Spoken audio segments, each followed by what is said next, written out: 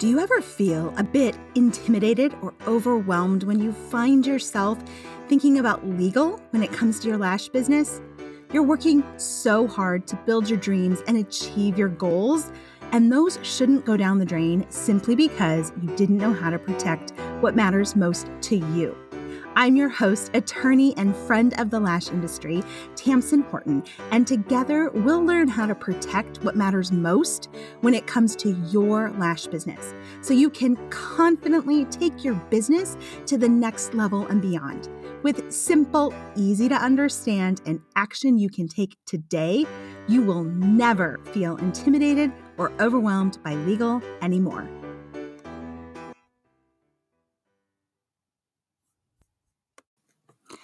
Today is part 2 of our 4-part trademark series.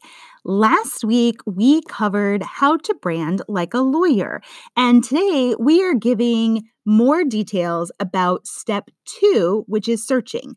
So a quick recap, the 4 parts to S4 branding, how to brand like a lawyer, are silence, search, secure, and share. So today we are focused on step 2, which is searching. If you haven't yet listened to part 1 of the 4-part series, you can listen to it now and come back, or finish this up and then go back, and it will all piece together really well. Now, if you type trademark search into YouTube or you Google trademark search, you will quickly find loads of videos who are going to show you how to perform a legal trademark search of the legal databases. And that is good. It is definitely part of the searching aspect when it comes to finding out either can you start using the name that you want to use as your brand, or if you already have your brand, can you keep using it, or is someone going to sue you for trademark infringement? Now, just a quick return to our definition of trademarks. They are associated with brand and branding because their purpose, their role in the legal industry is to identify and distinguish goods and services in the marketplace for consumers. Okay, that's what a trademark does. It's why we have it, so that we can let people know, hey, this brown cola came from Coca-Cola versus this brown cola came from Pepsi. They're very different experiences. They're very different tastes. That's why we have trademarks. That's why they're important, and that's why they're really important to you as a lash artist or a salon owner, a lash business, supplier, whatever it might be. Your brand reputation speaks volumes about what you are known for. Now, if you already have your business, you're already using the name, you have your social media accounts, you have the domain, you're just trying to legally zip up, cross your T's, dot your I's, that the name you're using, you're on solid legal footing, then you would go straight to searching the legal databases. Now, for brands that are protecting their mark, their brand in the States, that is the United States Patent and Trademark Office.gov, or abbreviated USPTO.gov. That is the site that you go through, that you make sure, can I use this name? All right. But if you're in Europe, if you're in Asia, there are other databases, Australia, there are other databases that you have to search. Every jurisdiction is governed by a legal database. That's where you're going to go and search. But if you're starting out, or you're thinking about rebranding, or you started doing lashes under, just say, your name, for instance, but now you know that you have bigger goals, you are seeing your vision come into play, and you realize, I need a brand to hold all of these things that I want to do. I want to sell my products. I want to move into education. I want to license or franchise, whatever it might be. I need a brand name. Then we're not going to start in the legal database. That's not the best place to start. We're going to start where the rest of the world would go, to good old Google. Okay? I want you to take your name, and hopefully you've listened to part 1 of this 4-part series, because step 1 is silence. So you're not sharing this name with anybody. Now we're going to start diving into doing our search for our name that we're not telling anybody we have. Okay? So when you go into Google and you type the name in, what comes back? Is it nothing? If nothing comes back, you have hit on a strong and silent name. Those are the best, because when all of this comes full circle and you obtain, if that's the right course for the brand that you're doing, a legal trademark registration, you have to enforce it. And strong silent means you're really the only one using it. It's really easy to enforce that.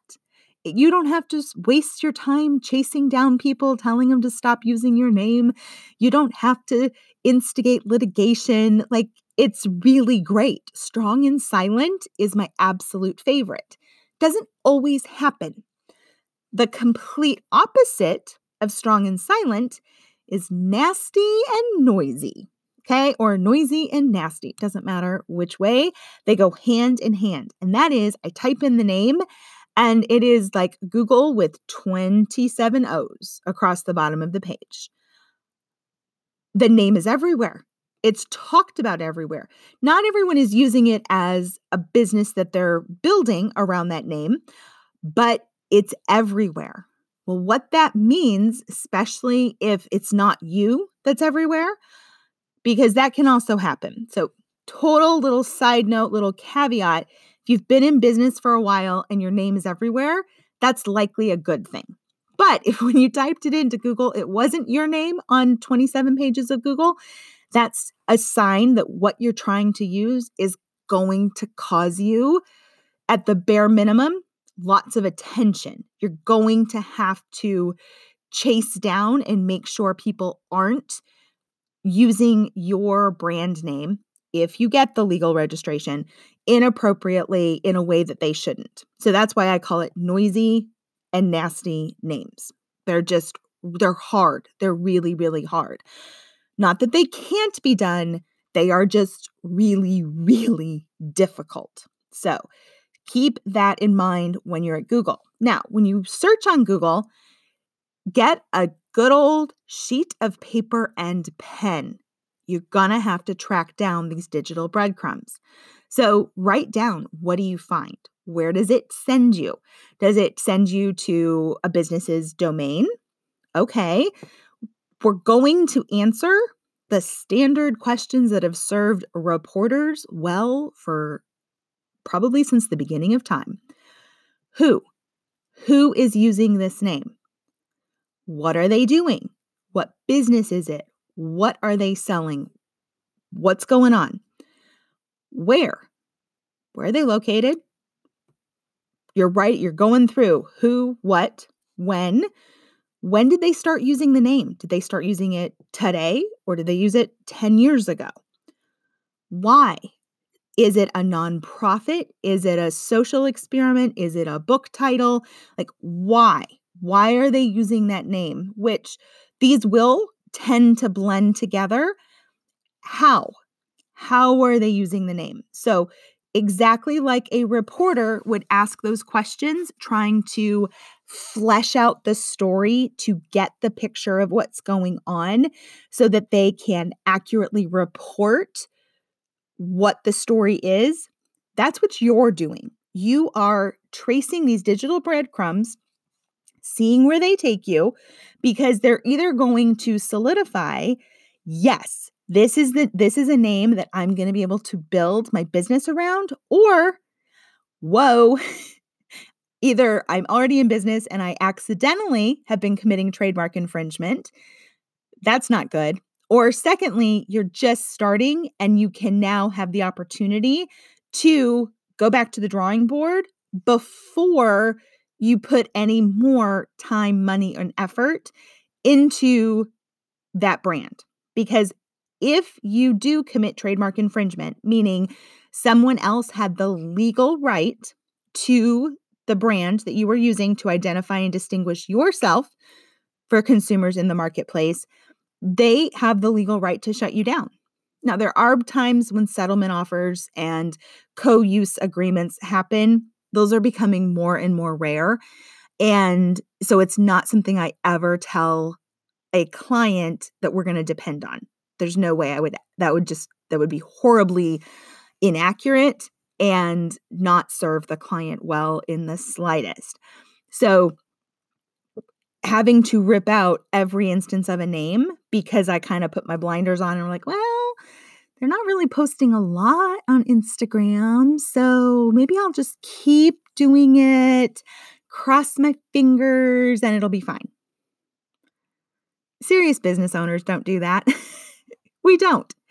You are a serious business owner. What you are building is worthy of your time, your money, your effort, your reputation, and you want to protect what matters most to you. You absolutely do. What you are building is worthy of protecting. So that is why it's so important to follow the digital breadcrumbs and to ask the reporter questions. So pretend like you are Diane Sawyer or your favorite news reporter, your favorite influencer that asks really great questions. Get to the bottom of the story. Figure out where the story is taking you, because not everything is going to be a stop sign. Some things are going to give you the green light, go ahead. Once you're on Google, Google is going to take you into the next part, which is social media. Because your name, when you're doing a search, there's the legal side and there's the business side. And you will often hear me say, every business decision has a legal impact. We want them to be positive. The business decision is I need social media accounts.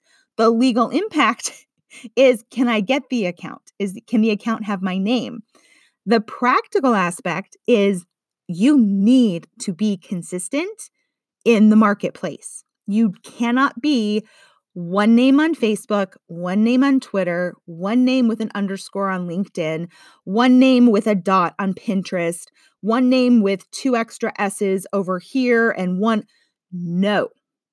Okay. Every brand that you admire, I guarantee you they are the same on every single platform. You see them spelled the same way on every single platform.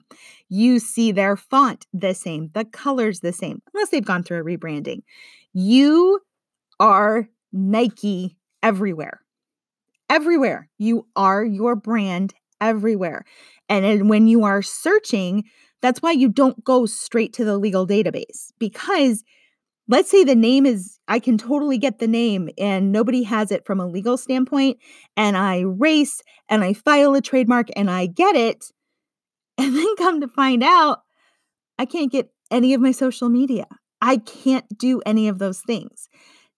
The laws for domain and trademark and social media accounts, y'all, they are still really, really new. Law is cleanup crew. Business pushes the envelope. The laws come behind and clean up unintended consequences, things that took place that we didn't like. It's why the law has so many exceptions.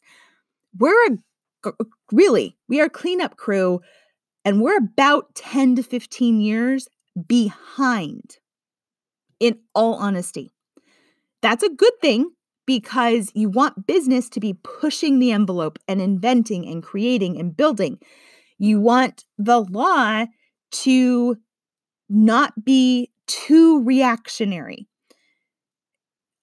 So the thinking of, oh, well, I have the trademark, I can just get everyone to give me the domains and give me the social media accounts. That's not likely going to happen. It really isn't.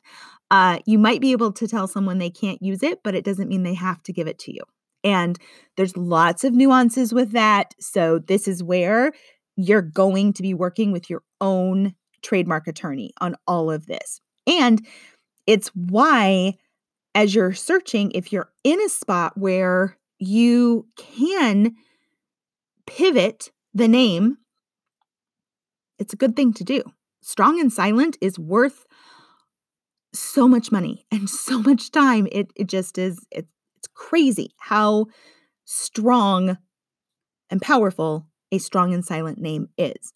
So as you're looking from the digital breadcrumbs, you're on social media, you're finding, okay, oh, look, okay, you know what? I can be the same name on all the big guys for sure. And then as new platforms pop up, even if you're not going to use it, go to the platform, claim your name. You don't know if you might use it in a period of time afterwards. So stick to the platforms that are working for you. But when a new platform comes up, just go pick up your name so that you have it and life goes on. When all of this is going on, and this is not an exact science, this is like if your grandma was cooking up her famous spaghetti sauce and you're trying to actually like get the recipe and she's like, oh, I don't know. It's like a little of this and a dash of that and a pinch of this. And you're like, whoa, Nana, what'd you just throw in the pan? She's like, oh, I don't know, just this. But she knows what she's doing. There's a method to her creation. When you're searching, there is a method. But if I was to say to you, here is the black and white linear progression, boom, boom, boom, boom, boom, and you have tunnel vision, that is not my experience in trademark law. There's different things that come in, go out, blend in, have to be taken into account. And that's why my best practice is a business that does not in existence. We don't go straight to legal. We go to Google, we go to social media, we paint the picture, we ask the questions, then we go to legal. Like if we're still able to move forward with the name, then we can go to legal, which is where those businesses that have their domains, have their social media, have been in existence for a while, that's why they can start at legal, is because they had already done those steps. Now we've done those steps. So now we all go to the legal database. And included, there's a bonus to the free Legal Masterclass that is on lashinglegally.com. That's on demand. You can watch it anytime you would like. There's now a bonus that goes into showing you how to do a trademark search on the USPTO.gov website. Yes, it is Greek. That website, now it's much better now than it was 10 years ago, but it is not focused on user experience, okay? It is not intuitive. There are lots of buttons and lots of results, and it feels like you've just entered the Twilight Zone. I am absolutely in agreement with you on that for any of you that have visited and gone into the USPTO.gov site. Yes, it is. It leaves much to be desired. But if you would like I made a bonus video for that as part of the Legal Masterclass. It's on, if you go to my website, it's lashinglegally.com. And you go through putting the name in, searching for the conflicts, seeing what comes up. Now, this is where you do not panic. Somebody might have your name. They also might make cereal or chocolate or shampoo is not a good example for your industry. They make carpentry equipment. I am thinking of things completely having nothing to do in any way, shape, or form with lashes. Because in trademark law, two companies can have the same name when they're not in confusingly similar categories of goods and services. So Dove chocolate and Dove shampoo both have Dove as a registered trademark because they're not confusing. If I go in looking for Dove chocolate, I'm not confused and thinking, oh, but I thought this was the shampoo. Okay. So we don't panic when we're searching the database. All of this gives us the digital breadcrumbs to make the decision that serious business owners have to make when we're building a business around a brand. So don't skip your steps, follow your leads, see where they are taking you, and ask questions to an attorney you know, like, and trust. You are more than welcome to DM me, to send a message. I am happy to answer questions. This is an area that is near and dear to my heart, and I have an incredible excitement and enjoyment, passion for all of you that are doing so much to elevate the entire lash industry while you are reaching your personal goals. Now, I'm not your lawyer, so please always do your research, talk to your attorney, and get the specific guidance based on your facts and circumstances. I want to educate you about the legal implications of your business decisions because every business decision has a legal impact, and we want them to be positive. I hope you've enjoyed this episode. There is a full-length legal masterclass available on demand at lashinglegally.com. Until next week, where we'll dive into another topic directly related to helping you navigate the legal issues in your lash business so you can protect what you are working so hard to build.